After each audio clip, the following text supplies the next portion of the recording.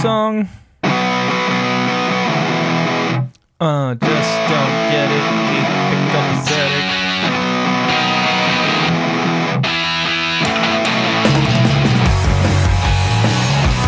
Welcome to Ashamed of Thrones, your weekly recap podcast for HBO's Leroy Jenkins of a TV show, Game of Thrones. And Brian, how you doing tonight?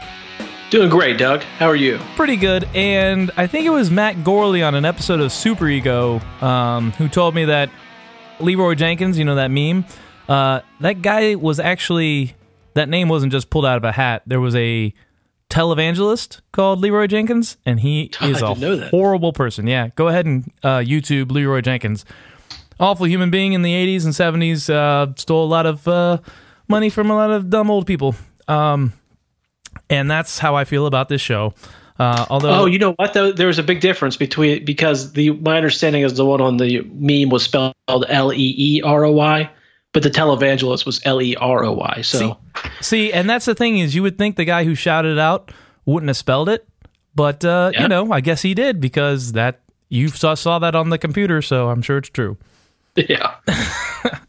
All right, so we're back here for an awesome, just amazing episode of Game of Thrones.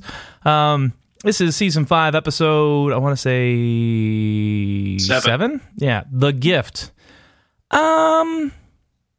So this wasn't as bad as some of the more recent episodes, I felt, but it wasn't good either. Your thoughts? Yeah, same. A really depressing tone throughout most of it. It was directed by the same guy who does Hard Home, and then also the last 2 episodes of the 6th season, which I think we agreed are 2 of the best, if not the best. Miguel Sapochnik, yep. I think is how you say his name. So I don't know if he just wasn't working with good source material on this one, but this was kind of a downer to me as well. Started off on a sour note, and then also, we keep saying the same things, but also just some nonsense. It was good to see. Good to see the Queen of Thorns get a fair amount of screen time in this one. Not good to see the Sand Skanks get any episode, any screen time. Also, no Jon, which I always like to check in with Jon. A little bit too much Ramsay being Ramsay and so on and so forth. So the episode named The Gift apparently refers both to, to Littlefinger's gift to Olenna later in the episode, as well as, of course, Tyrion, which it's kind of surprising that they use that term instead of it referring to the plot of land or area of land that Jon planned to give to the called The Gift. Yeah. So kind of interesting. I would have thought that would have been what this referred to, but apparently not. So that plot of land was given to the Night's Watch by, I don't know, one of the Targaryen queens who came up to just check on things, and she was so impressed by the men that she decided to give them more land in some kind of public domain thing. I'm sure there were people living there, and she's like, sorry, you don't live here anymore. This land belongs to the Night's Watch because I'm the queen and I can do whatever I want or whatever. Yeah, you thought eminent domain is bad these days. Yeah. Oh, man. Yeah. And there were no Clive and Bundys back there to stand up for individual Real rights. American heroes. Yeah, to take over a post office at a bird sanctuary. Wow. All right, yeah. So going back to here now, I agree with you. So let's jump right in.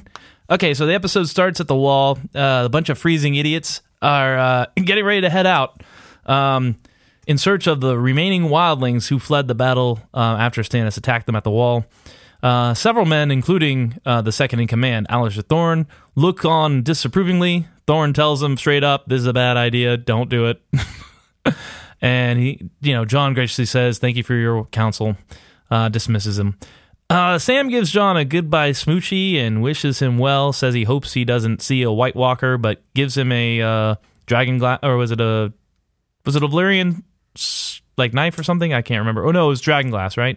Yeah, it's a bunch of dragon glass actually, because that's the sack of dragon glass that Jon loses when he fights the badass at Hardhome. You gotta keep it all together. Mm-hmm. It's not good enough just to have one blade. You gotta just have a whole sack of them. Yep, exactly. Well, then it's more dramatic in the later episode, of course. Yeah, I guess. All right, so later on, Maester Aemon is losing his marbles. They have a play date with Gilly's baby. Gilly and Sam are caring for him because I guess no one else gives a shit. And I guess Sam's a steward still, so maybe that's his job. Anyway, Aemon pleads with Sam to take him south before it's too late, ominously. So that's about that. I guess this is just checking in on everybody, right? This is what John's gonna do. You know, people in the Night's Watch don't like it, and Maester Aemon's not doing so well. Yeah, and I think in the books, there's this whole storyline is a lot different. Sam and Gilly take Maester Aemon with them back to wherever the hell he's from, the Citadel maybe, or I don't know. Well, they're going. He's not from the Citadel. He's a Targaryen, but right. They take him back because Sam gets charged with being a maester, so he's got to go to the Citadel, and they figure that Maester Aemon would be good to get him south, away from the cold weather. Also, he has some connections at the Citadel since he's, a maester who's been doing it quite a bit, so he dies on the journey south, right? Right. Yeah. So I think that's part of it. They just have to kill off Aemon just because it allows the Night's Watch to fall into further chaos for the most part. But yeah, kind of depressing. The portrait of senility on the television show. So yeah, but no boobies to take off the edge. Yeah. Well, I think that the level of senility is pretty consistent with the books. I mean, I think that's what really does happen to him for the most part. So just compressing storylines, but it's depressing though, nonetheless. So yep. Let's cheer us up with this next scene. Yeah. God damn. We go to Winterfell and Reek is bringing food to Sansa. Sansa's obviously depressed and beaten. She's sleeping in bed, whatever time of the day it is. Theon wakes her by closing an open window that's allowing snow to come in. Sansa asks for his help, to which Reek replies, just comply with what Ramsay says. Sansa says he, referring to Ramsay, comes in every night to hurt her. So there begins some yelling back and forth, or Sansa begins yelling at Reek and asks for help, tells him he's Theon, goddammit. Sansa then asks Reek to go light the signal candle that's been referred to in prior episodes. After a little title spewing pep talk, Reek promises to light the signal candle. We transition to Reek walking outside, looking at the candle where we would presume he would put the signal light, walking and holding the candle, climbing upstairs. Just when there's some degree of hope, of course, he arrives at Ramsay's room, presumably spilling the beans to Ramsay. And then we have a quick shot of Brienne out in the winter and the snow to remind us exactly what the candle is for, of course. Right. So there's some pretty brutal bruises on Sansa's arm. Yeah, why are we going back to this after a week? You're just like, maybe we could just forget it happened. Nope. No, yeah. It happens every night. I still don't understand Ramsay's motivation in hurting Sansa.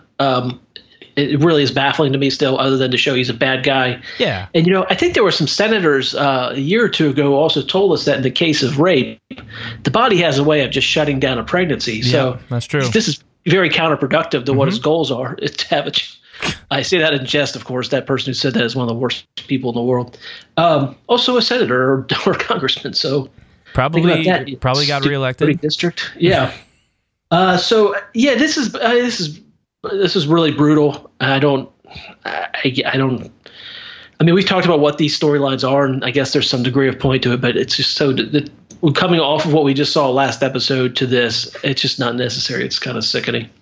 It's definitely not necessary. And what do we learn? Once again, Theon is still an obedient pussy. So I guess what I said last week about showing the scene or hearing the scene and close up on Theon's face as showing it as a moment turning point for Theon. Obviously, it is not. He, doubles down on being a coward here.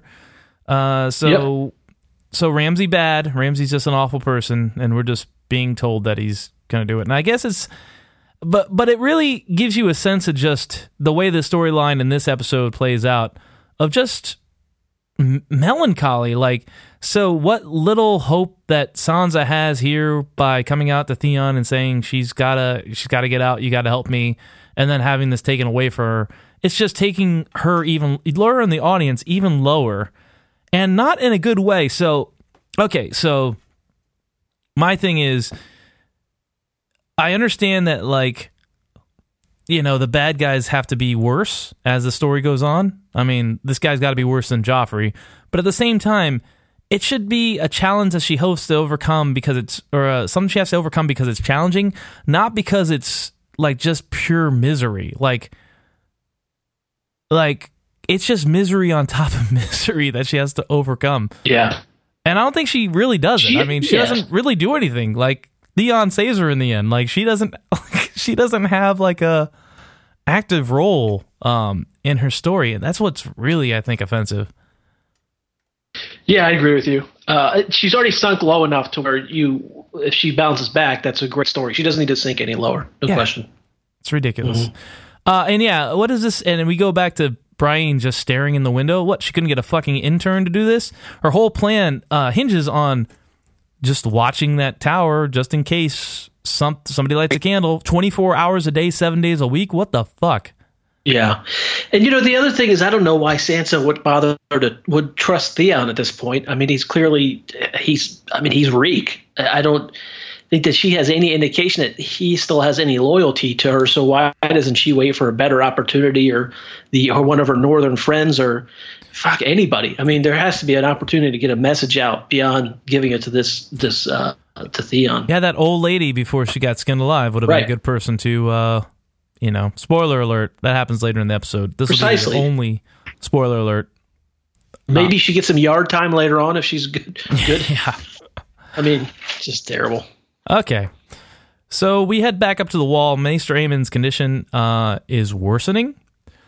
He cries out for his little brother, Egg, who I guess that's short for Aegon. He was the Targaryen king. After saying aloud that he had a dream, or he dreamed he was old, we get a smash cut of his dead body on a funeral pyre, and Sam says some nice words, and then they set his ass on fire. Thorne, ever the nice guy, Maester Aemon's probably been there forever, and they probably were really good friends, takes this opportunity to threaten Sam, saying, "You're losing all your friends, Tarly." Like some kind of like cartoonish bad guy. Yeah. But yeah, Maester Aemon's gone, and you're right. The loss of Maester Aemon just shows lack of, the degrading situation at the wall. But I feel like it could have meant more. They could have really played up his relationship to Dany and how he longs to advise her. And I think they did a better job of that in the books. So and also the importance to Jon and how much this means and how this kind of signals the passing of the guard. Right. I mean, there was the "Let the man live" speech that he gave a couple weeks ago, but I think they did a crappy job with Aemon in general. But it is again the senility and death, and he's one of I think he's the second person that we've seen die of natural causes on the show, other than Hoster Tully, who we didn't even. I don't think he had any speaking part, but I think Aemon's passing is particularly sad because I think he's one of the few what you could call a pure character in the show. I mean, in terms of morality and goodness and all that sort of thing. Oh yeah, he is pretty much a beacon of light. But I feel like his worth. He didn't have a lot of. It's hard to say that. I know he was an older gentleman and he had a high moral compass. But other than that, he didn't bring much value, at least on the show. I feel like he could have been spouting more useful things or just shown that he is still a value even at this age, because everybody else is... Not only is everybody just uninformed, illiterate rapists and murderers at the wall, but he is highly educated, and maybe his knowledge could have been more... I don't know. This is all... I'm in a very forgiving mood tonight, so I'm going to say that probably would have taken a long time to do on a TV show to develop the character that much, but this death really didn't affect me at all. Yeah, I'm with you on that. I mean, other than the sadness of the situation, I mean, I never felt that attached to him as a character. No. Mm-hmm. All right, so next we go back to Winterfell, and Sansa and Ramsay are meeting. Apparently, Sansa and Ramsay. I thought you said Sansa. But that's a good. No, they're a power couple, so that makes sense. I like it. I don't know. I think I prefer Ramsay. Ramsay. Okay, you win. Yes. So it's apparent that Ramsay has summoned Sansa. Ramsay describes how happy he is. He was expecting a big fat pig when he was being married, I guess best on his father's choice of wife. Ramsay then describes how Stannis is approaching with his large army, including thousands of stealth swords. But the snow has held them up, which has proven a stroke of luck because Ramsay and the Northerners know how to fight in the north. Ramsay then describes how he will be the warden and Sansa will be the wardeness. Sansa then brings up his little brother, or soon-to-be little brother, which he will have a stronger claim, essentially taunting Ramsay, which seems like a fucking terrible idea. Ramsay then tells Sansa how well Jon has done, which Sansa is kind of surprised that Jon is now in charge of the Night's Watch. Ramsay then recalls his reason for summoning Sansa, and it becomes clear that Reek betrayed her, and that Ramsay has flayed and tortured the Northern friend, and then sends Sansa back to her room. Yep, so all around fun stuff, right? Yeah, lots of fun. Yep. So this is one thing that we talked about that didn't make a lot of sense in terms of why the younger brother was so upsetting to Ramsay.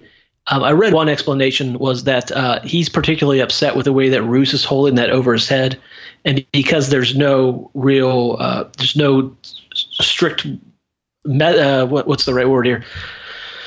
There's no laws or anything that say exactly how a legitimized bastard is to be treated in terms of the family hierarchy, that Ramsay is threatened, of course, but he's also more pissed off that Roose is trying to use this as a way to bring him back in line. Right, and just control him.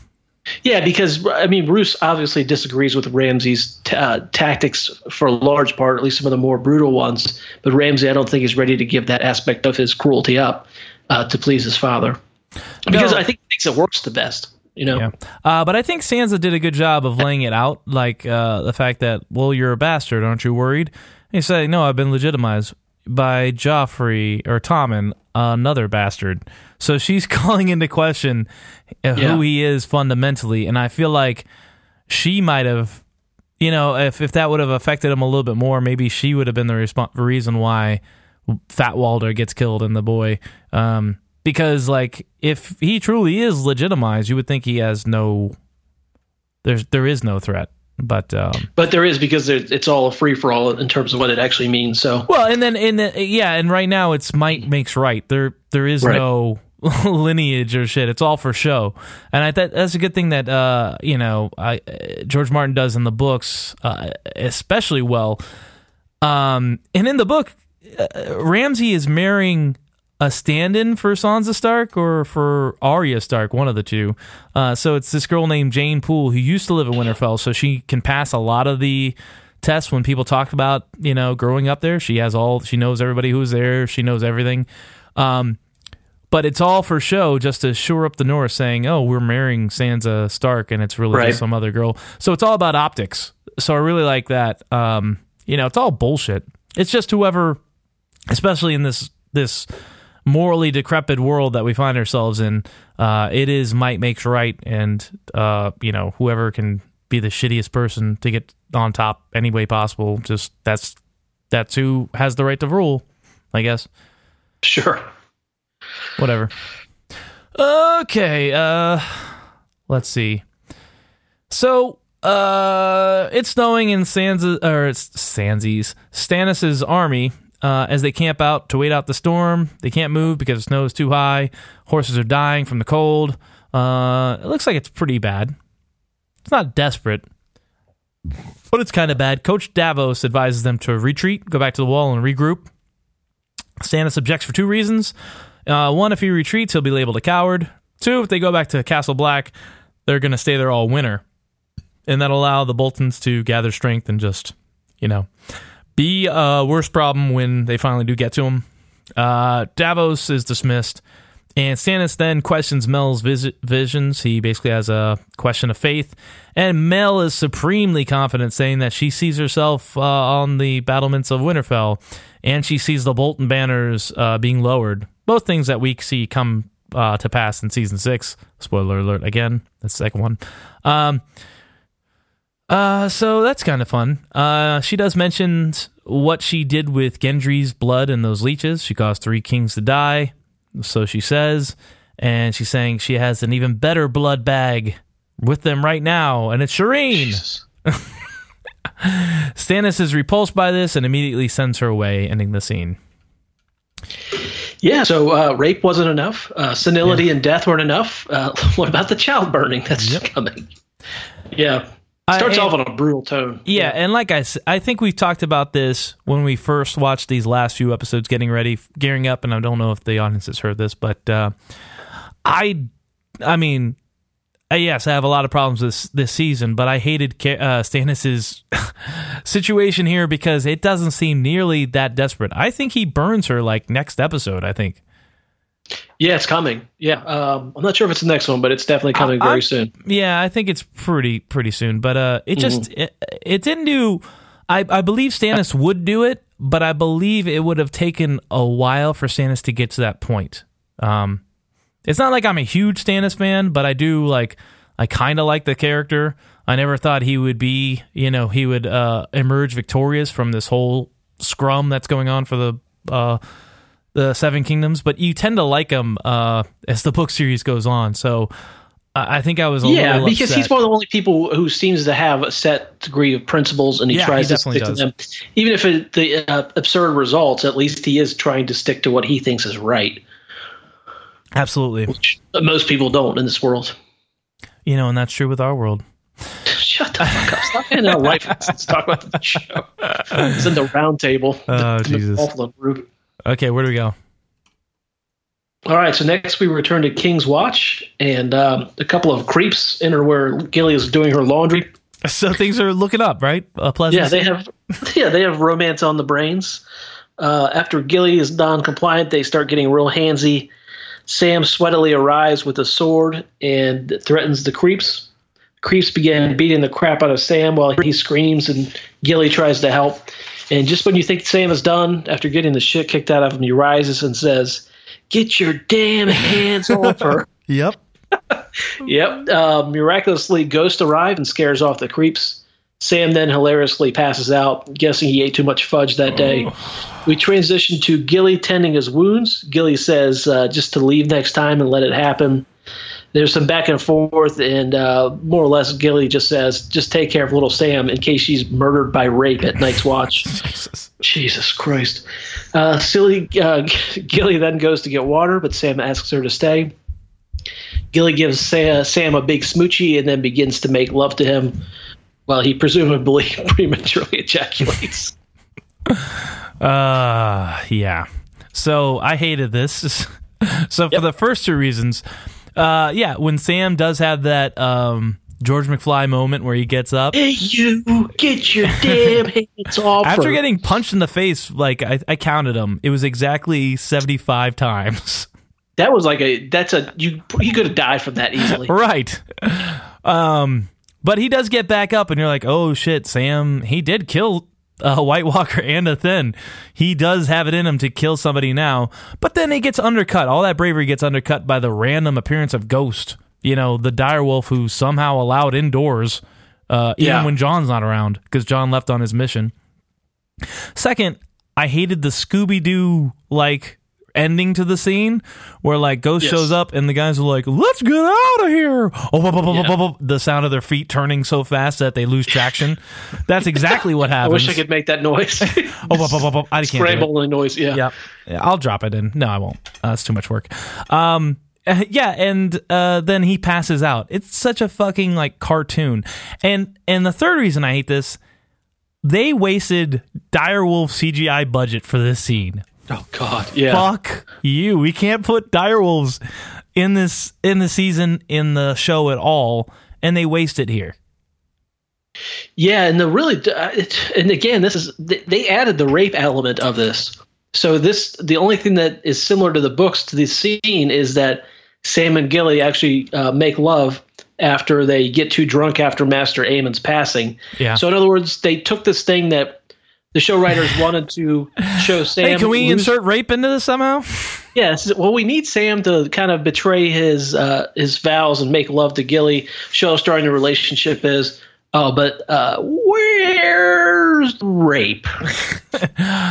What's your name? Oh, yeah, it's Clive Johnson. I'm writing the episode. We love the episode. Love it. We just noticed something was missing. This is a Clive episode? Yeah, it's Clive Johnson. Anyway, another, the sex scene went on way too long. They could have very graciously cut to black. We didn't see any nudity, which doesn't check any boxes. They just stuck around for what seemed like 45 extra seconds just to get Sam going, oh my, which I guess is hilarious to somebody. Yep. The people who are reviewing this is Jim and Pam. I'm sure they love it. Is that the American Office? I've only seen the British one. Jesus Christ, you're an idiot. You know goddamn well what it is. No, it's on you here. Oh, really? Oh, fuck yeah, you're right. Yeah. Okay, I'll cut all that. No, I won't. I'm too lazy. Somewhere close to Marine, because I guess we see pyramids in the back. It could be, probably Marine. Tyrion and Jorah are in a chain gang going to a slave auction, the lamest slave auction in the world. The slave Barker tells a kind of diced up story of Jorah's past about how he did this, did that, exaggerates some of his deeds. Like instead of a blood rider, he killed Khal Drogo in single combat.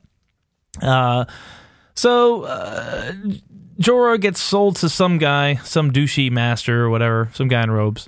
And Tyrion panics, desperately wanting to go with Jorah for whatever reason. Maybe he, thinks Jorah's his best way to get to Daenerys or freedom or something. I don't know. He freaks out. And he says, you have to buy me too. They laugh at him. They say he's a very funny guy. He says he's a warrior. They laugh even more. So then he pulls the guy he's chained to down on the ground and beats him with this chain mercilessly. And the guy relents and buys him. Same guy who bought Jorah. And as they walk off, Tyrion doesn't waste any time pushing his luck. Immediately starts trying to convince the owner to free him since they're going to Marine where slavery's been outlawed. And he gets a backhand for his troubles. And basically that's how the scene ends. Can't remember. Hey, so all this rape, death, slavery. Yeah, now we got some slave trading involved. It's odd that this struck me as odd that the slave trader let Tyrion go for a song when supposedly he had this magic dwarf wang. So I'm not sure that makes a whole lot of sense, but it doesn't. Yeah. Okay. But yeah, not much to this. Nope. Just showing the road to Marine for these two clowns. Yeah, and it's awfully a quick road. Seems like, I don't know. Yeah. Because in the later this episode they get to the Queen, so it just, I don't know. I'm fine with that. I didn't need to see more. Yeah, I guess I didn't need to see more. It's just, yeah. I don't know. It's so contrived. Everything is just so like magically delicious. Like they just happen to like pop into certain places. It's just like it's like jump here, and there we're at our goal. I don't know. Everything just seemed to be too perfect. But I guess you got to forgive that for time a little bit, maybe. Yeah, I think so. So, all right. So next we go to Marine. Dany and Daario are in bed. They're discussing Dany's upcoming nuptials. Daario is apparently upset by the marriage, so he's trash talking his Dar. Daario wants Dany to forsake her betrothed and instead marry him, but she says she cannot because he is a queen. And apparently she is the only person in Marine who is not actually free. He's a queen? No, Dany's the queen. Oh, okay. Yeah, so this really interferes with their lovemaking. Dany is clearly rattled. Daario then suggests slaughtering all the royalty at the upcoming Great Games. Dany replies that she is a queen, not a butcher, to which Daario says all queens are either butchers or meat. Yeah, more dime store philosophy conversation that I just hate about the nature of power and ruling. Hate it. Agreed, 100%. Snooze fest. All right. Yeah, I think he does make the suggestion in the book as well, but I think he makes the suggestion to happen at the wedding, which would be even more brutal. That'd be great. That'd be a red wedding, like on a different scale. Mm-hmm. Okay, so the Queen of Thorns goes to see the High Sparrow. She calls him on his bullshit immediately, says he's a con man that's using the old, I'm just a man of the people trick. This would be kind of like some kind of, rich New York guy telling a whole bunch of poor, ignorant people that he's on their side and he understands them. And they buy it. It's weird, this fictional world. Anyway, she says he's just a thug doing Cersei's will, and he is not intimidated at all and sticks to his story, saying, oh, he's just enforcing the rules of God. Anyway, she threatens him again with the same threat that she gave Cersei about how, she'll stop sending food and supplies to the capital. There'll be riots and starving like there was before. He replies that, hey, there's more poor people than rich folk, and when the poor people stop fearing the rich folk, ... I assume he means shit's gonna get real, which, never happens. The poor people are always afraid of the rich folks. That's why there's so few of them, so many of the poor. Anyway, she leaves the sept, and on the way out, she gets a sealed message from Littlefinger. Intrigue, right? Mm-hmm. So, yeah, I mean, this is another situation where I love the Queen of Thorns, but they're just neutering her when she has these interactions. She doesn't get the best of anybody anymore, it seems. No, yeah, they've kind of toned it down, and I don't know. It's this one, and I think even the last couple that we've seen her, she hasn't been quite as sassy or really gotten in any particularly good digs that make you go, oh shit. Instead, It's just kind of her authority, or at least attempting to. But maybe it's because she's losing, what she kind of has to do, I guess, in terms of the overall story arc for her. But still, it's not as entertaining. No, it's definitely not. So, all right. So next we move on. It's sad Tommen time. He cries about not being able to help free his wife while Cersei, surprise, surprise, is smirking. Cersei then attempts to talk Tommen off the ledge. Sometimes you just can't do anything to help the ones that you love. Tommen threatens to start a war with the Faith, to which Cersei replies that Marge will be the first casualty. Tommen continues to pout, and Marge offers to step in on his behalf with the High Sparrow to try to free Marge. And then Cersei gives a speech about how much she loves him and Myrcella, and she doesn't want any harm to come to them. And she says that she apparently thinks that she's saving him from the Tyrells, and then crazily begins crying and hugging him. Yeah, so what he wanted to do is he wanted to kill them all, Yeah. And that's what his mom ends up doing next season. Spoiler alert, goddamn it, that's the third one. That's the last one, guys. Yeah. She should have just gone ahead with the plan. She should have been like, Tommen, this is a great idea, let's do it. Yeah, well, yeah, she doesn't realize how much she's screwed up yet. And in the books, I think she's become a lot more unhinged at this point. Yeah, she's drunk all the time, and she's in power. We don't get this here. It just seems like a miscalculation on her part instead of her becoming unhinged and losing touch with reality. Right. Here it's a tactical error on her part, not realizing the potential of her enemy. Whereas in the book, it's because she's fucking Looney Tunes on top of these tactical errors. Drunk and Looney Tunes. Yep. So, not as interesting. Nope. Moving on. We go back to Dorne. Myrcella's taken to go see Jaime to prove that she's alive and well. Once there, Jaime informs her that they have to leave because there's been a threat of violence. The whole, necklace and the Viper gift at the beginning of the season. She says, no way, Jose. This is my home now. I didn't want to come here, but you guys sent me here, and I've been here for 4 years. And now I'm in love with Trystane, the son of the dude who runs the place. And then she tells Jaime that she doesn't know him at all, and that he just doesn't get it. He keeps it copacetic, etc. I don't have much to say here. Yeah, the most interesting comment I had was Jaime got to see what it's like to be the dad of a teenage daughter for like 5 minutes. Yeah, that's true. Yeah, I think in the book she hasn't been there that long. It seems like she's been here for years at this point in the show. So yeah, the timing is real off, but it didn't seem like she was made a home. She didn't think of it as her home yet, or we don't get her perspective. So maybe that's just my perspective. I don't know. My feeling. I don't know. Yeah, and Myrcella is just such an ancillary character. Yeah, there's nothing to do. I just don't give a shit about her. Yep. Yeah, whatsoever. She has no personality, no character flaws. She's just rando daughter of incest child number 2, I guess. Yeah. Well, if you want to talk about more pointless scenes, here we go to Bronn and the Sand Skanks down in the cells. Bronn is singing song number 3 of their people. One skank is apparently down to clown. There's some trash talking back and forth. One that takes the one with the short hair, the Sand Skank, takes umbrage that Bronn does not think she is the most beautiful woman in the world. Really Sand Skanks it up. Coincidentally, at the same time, while she's revealing her naked body, for whatever reasons, I'm not clear to me. Coincidentally, poison kicks in, and because the Sand Skanks poison their weapons like real sand trash.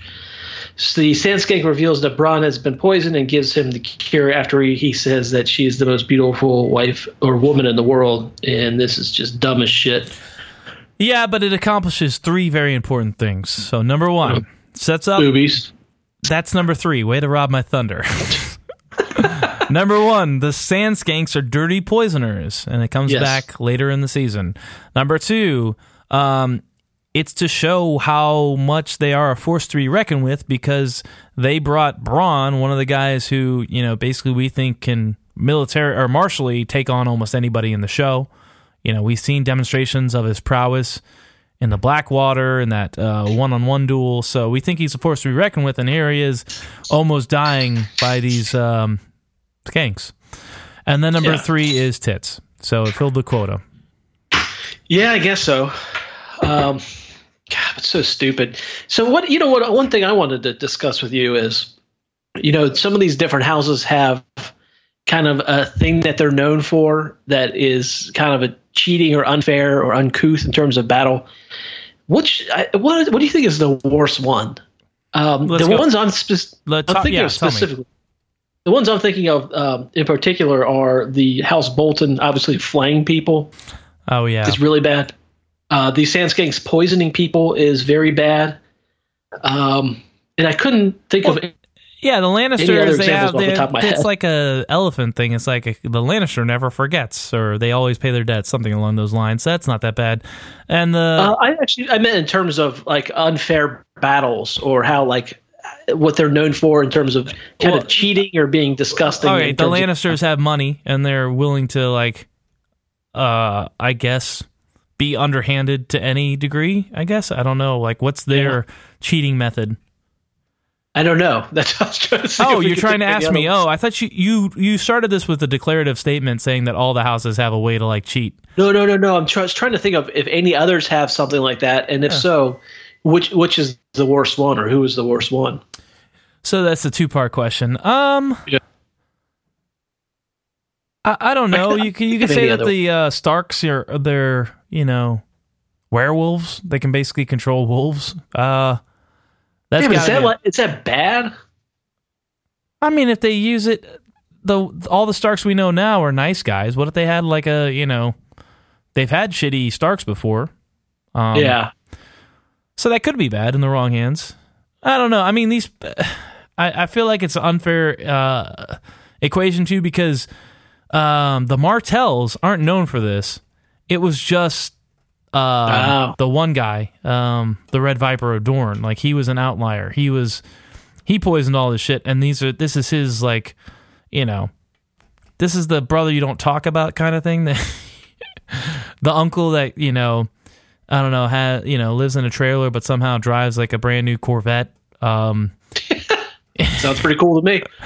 A bunch of kids by, a bunch of different girls, women.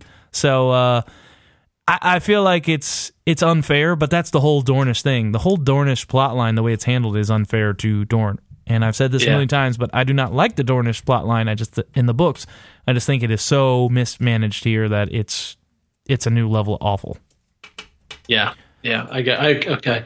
Yeah, I just thought it was kind of just the idea that these people are running around poisoning people seems really particularly uncouth in this world. Yeah, it should be fair fights with all the child burning and the rape. Very true. All right, so that discussion went nowhere. So where do we go next?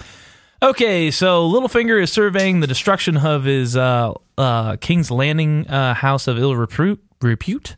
No one else is there except for the oldest, meanest of whores, the Queen of Thorns. How dare you? Anyway, they chit-chat for a bit, and the Queen of Thorns speaks openly about their conspiracy to murder the king, which seems like a little bit too much. You would think they would still codify it in case somebody was listening. Yeah.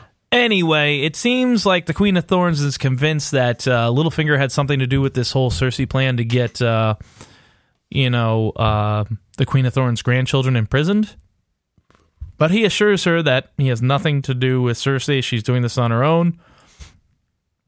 And that they are indeed, on the same size. Oh, yeah, the Queen of Thorn threatens to expose him publicly for the conspiracy if something happens to her, like she dies or anything like that. But Littlefinger reassures her, saying he's going to give her a great gift, the same gift that he gave to Cersei, a handsome young man. And I really didn't think too hard about this. Who is this that he's talking about? I think he's talking about the stable boy, or that took down Marge and Loras. What are you talking about? The stable boy, like the guy who testified against not stable boy but Squire, the guy who testified. Yeah, okay. Yeah, so I think he is confirming that he helped. I think. So he is confirming that what he said in the beginning is incorrect or a lie, that he did actually have a hand in Marge taking down the Tyrells because he supplied the guy who led to the imprisonment. You would think, it's just we don't know. Like, maybe Oliver was just, he got, the way it's just portrayed in the show is Oliver was just there helping out with that one blasphemous sex act with the old leader of the Sept, whatever he was. Remember that scene? Yeah. And then the church thugs came in and took him and everybody else. So, you know, the show portrays it that Oliver was just running Littlefinger's brothel for him while Littlefinger was away. He got taken captive, and maybe he just cut a plea bargain. But it is definitely very possible that Oliver testified against Loras and Marjorie on the orders of Littlefinger. We just don't know. But it seems like what you're saying is true, is Littlefinger's now just going to throw this guy away, this loyal subject, this loyal servant who testified against the Tyrells. He's going to gift him to the Queen of Thorns. Is that what you're saying? No, what I'm saying is that the Queen of Thorns, Littlefinger is telling the Queen of Thorns that he gave Cersei Oliver to testify against Marge and or to testify against Loras as being a homosexual.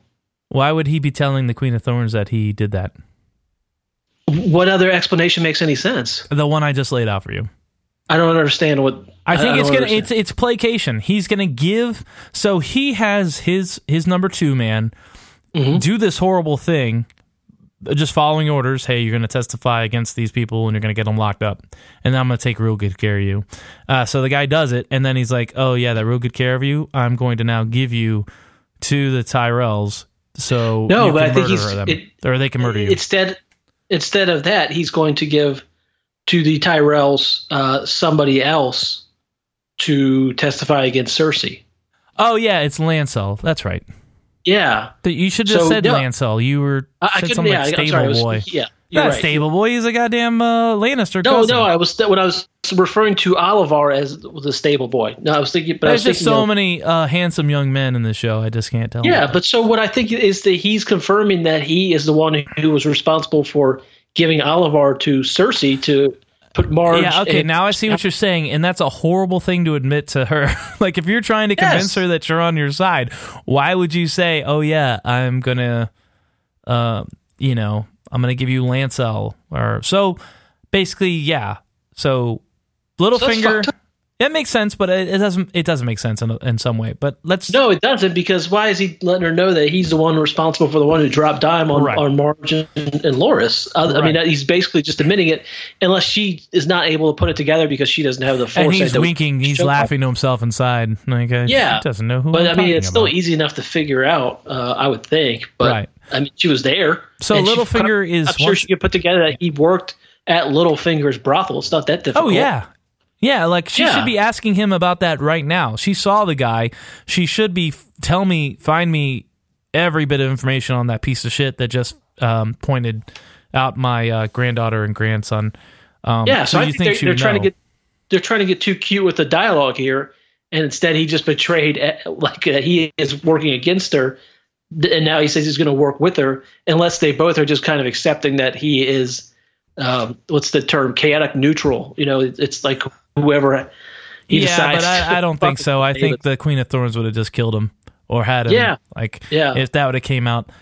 So that doesn't make any sense. But what does make sense is that Littlefinger and the Queen of Thorns utilizes the Lancel thing to get Cersei locked up, which is what we get to next, right? Yes. And I think, is this the first confirmation that we've had that that they murdered the king together, that they were both responsible for Joff's death. This is I think the first and only like outright, you and I definitely murdered this character, like said out loud, but they've hinted at it so many times. And I think, with Sansa and Littlefinger, there was a conversation which made it very plain that that's what happened. That's right. Yeah. But this is where they explicitly say it. Right. All right. So Okay. where do we go next? So Cersei shows up at church jail, like she promised Tom and she would do, to basically gloat in the face of Marge like some basic bitch. Marge tries, getting some verbal jabs, tell her that she doesn't have any decency, all that crap. But Cersei is just enjoying it all, is unfazed. Oh, you know what? We skipped the scene. I was supposed to do the next scene, but it doesn't Which matter. one? You can just go ahead and finish this I'll finish this off. Yeah. All right. So Cersei basically, just takes it all, just gloating, and Marge is eventually reduced to yelling and name calling her a bitch. Cersei leaves, smug as a bug in a rug, smiling to herself. That is not the phrase. I think that's the phrase, yeah. She goes to meet the High Sparrow, talk about, she seems like she's fine. What's happened to her next? And he tells her. And then, they babble for a while. And then it comes out that he says a young man came to them, Lancel Lannister, long ago with a very nasty tale about Cersei. And then he has Cersei seized, and we get Septa Unella. And I said it before, she's got a very homely, stern face, but man, she looks pretty good in that frock. I don't know. Jesus Christ. So anything to say about this? I mean, Cersei is hoisted on her own Jean-Luc Picard. I think that's that phrase. No, that's definitely that phrase. Yeah. No, not a whole lot. I mean, it's good to see Cersei about to get some of a taste of her own medicine. And also, I mean, I think this is really where things start to swing back against her. Her own strategies backfiring in particular. So I'm excited to see that aspect of it, at least. Yeah. I guess. I mean, I hate Cersei and all, but this just doesn't seem rewarding or satisfying what's happening to her now. I don't know. Yeah, I don't disagree with that. So what scene did we miss? We missed the old fighting pits. Oh, yeah. Mm-hmm. Yeah. Where was that? So we're in Marine, and it's the old fighting pits. The slaver guy from earlier is giving everyone a pep talk, including Jorah. He tells them that the queen will be there, which of course piques Jorah's interest. Jorah is initially riding the pine. I don't know. I don't understand why. It's not really clear who or what's going out there to fight. But yeah, there are going to be multiple rounds. It just seemed like a WWF, not WWE, Royal Rumble, where they just send all the guys and the last man standing wins. So I don't know what's the next thing going to be. I don't know. The explanation would be, of course, that if they allow every fighter to come out, then the guy goes from like 16 fighters to one fighter in the matter of minutes. Yeah, well, if he's paid enough for it, I think it's worth it. This whole thing, and I was going to mention this earlier, but this is so stupid. If they're out there and he's got 8 fighters and then just one emerges and then that's it, like the rate of attrition of fighters is so far beyond ridiculous that this doesn't make any sense. Yeah, you would think if you're a businessman in this situation, you just have like shitty guys. You just find like just fodder. You just hire guys that their point is to just die, and then maybe you have 2 fighters that put on a big show at the end. Yeah, exactly. Anyways, so we cut to Dany and Hizdahr. They're at the same pit, and it's an honor apparently for the queen to visit all of the lower pits before the Great Games. There is an 8-man melee out in front of her. Jorah who surprisingly is unchained, runs out to see Dany. It's kind of peeking around the corner at her. Meanwhile, Dany is disgusted with the violence. Jorah sees the disgust and decides he must spring into action. Dany goes to leave, but then Jorah arrives, and instead of murdering people, he just knocks everyone out, including one guy where he just kind of punches the guy in the shoulder and he passes out. Tyrion is inexplicably chained, unlike everyone else. And equally inexplicably released. Yes, by some mute giant. I don't know what the heck that is. Meanwhile, Jorah is out in the fighting pit wrecking. After defeating everyone in the crowd by, again, knocking them out instead of killing them ruthlessly, Jorah reveals himself. Dany wants him sent away, and the guards go to haul away Jorah when Jorah yells that he has a gift, and Tyrion, the gift, reveals himself. So this is the second awesome band name that's come up in this show. So the first one was Warreness. I think Warreness would be a pretty sweet like metal band. Wardeness? Wardeness, that's what I'm sorry. Not Warren, like warden of a jail, right? Yeah. But a Wardeness.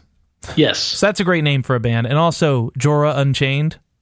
Pretty badass. Not bad. Yeah, I'd go see them.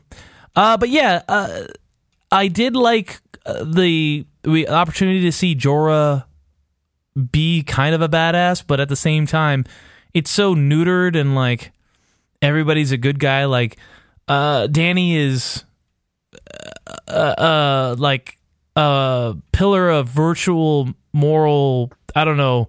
She's just like the best person in the world going, I can't stand to watch this. I'm leaving. Whereas she could have just stopped it, should have said, no, this isn't working out. Everybody stop fighting. I'm out of here. No more killing. She just played like a meek, person. And then Jorah comes out and he doesn't kill everybody. He just punches them. Like it's like one of these things where you see a Western and you see the guy shoots guns out of the hands. You know how they see it's Steven Seagal. Or Steven Seagal in his movies where people just run at him and he flicks his wrist and kills them. But Steven Seagal at least kills them. He's just punching them out for no reason. This is Westeros. People are dying left and right, and he's going about like shooting guns out of their hands. Like it's just dumb. And then the intrigue is, what is she gonna do with Tyrion? Tyrion's there, son of Tywin Lannister. She knows who the Lannisters are. She probably knows who Tyrion is specifically. What's going to happen? And I guess that's the cliffhanger, Yeah. But nobody thinks that Cersei's going to kill, Tyrion, so... I mean, I think you have to have an idea of eventually that they're going to end up in some kind of partnership, because otherwise, what was the point of this entire thing? But... And again, George R. R. Martin has specifically set things up to just deflate them in front of people. So I guess it could be on the table that Tyrion would eventually be booted from her employ, but not in this situation, I don't think. I don't see it as even a glimmer. I mean, maybe later on in the story, but right now you're like, that's not going to happen. I know. Mm-hmm. Okay, yeah, so talking about it, I stand by my review. Not a good episode, but not as bad as it has been. Although it's just too much misery and too much like downerism. So I'm going to go ahead and give it I want to say 1.5, and I'll give it a 2 because I'm, like I said, a very forgiving mood tonight, and I feel like the last few have been so awful that this one, I guess, is better by comparison. Yeah, I think I generally agree with that. Just the miserable overtones of it, particularly in the beginning half of the episode. They cut out like half of that crap. Or there was, say, for instance, there was no Ramsay stuff. I mean, I think this would have been a lot more solid episode. Yeah. Just tone down the just abject misery by 10%. So I am going to have to give it a bologna sandwich, but it's got like that bologna. Bologna has those little pieces of whatever hard stuff in it. Yeah, bologna. Oh. Like it's almost maybe peppercorns? Well, I don't know what it is. I've seen bologna loaf before where they put like green olives in it. It looks awful. Oh, God. Yeah, there you go. Bologna loaf sandwich. Oh, okay. That's pretty good. I wouldn't want to eat it all the time, but it's better than a dog shit sandwich. Depends on what the dog's been eating. That's true. Yeah. All right, guys. The dog's been eating caviar. Yeah, Grey Poupon. Yeah. Hey, do kids nowadays know what Grey Poupon is? I don't know. How's their social media presence? I'm pretty sure they have a hashtag called classy mustard. Find Poupon on the grams. Slide into their DMs. Guys, go look up 2 things. Homework. Leroy Jenkins, whatever spelling you want. And also Grey Poupon on YouTube, and just sit back and have a nice evening. I have been Doug. You have been Brian. Check out our other podcast, Flick Pals. We talk about movies. We're about to do another one. You have a mouse on your pocket? Yep. What is that supposed to mean? When you say our, and I'm not involved in it, so there obviously has to be some other person or thing involved for you to say our as in the plural. Okay, guys, I don't think YouTube's going to cover this, but you young people out there, you might want to read a history book or something to see that this was I guess, a known phenomenon where people would accuse other people of including them with using a plural subject, and them saying, well, I'm not involved, so you probably have a mouse in your pocket. You've never heard that idiom? When you say we and it's only you? Yeah, well, you're obviously an idiom idiot. No, I've never heard that. I mean, I've heard blame it on the dog when you fart, but this whole mouse in your pocket? Yeah, yeah. Goddamn, Doug. Sometimes I wonder. Anyway, guys, I and the mouse have another podcast called Flick House. Go check that shit out. We're gonna keep it going on through the summer, and of course, The Shameful Dead when The Walking Dead comes back later this year. We'll talk about that shit. I guess get hyped for season 7. We're gonna have some big name guests on. One I can't really talk about, but his name starts with a jur, ends with a main. He's gonna be on. He's gonna join us for every episode of season 7. Just end this thing. No way. You're somehow making this episode more depressing. Okay, guys. We'll see you next week for episode 8. Take care. Say something. God damn it. I have to prompt you every time. Thank you.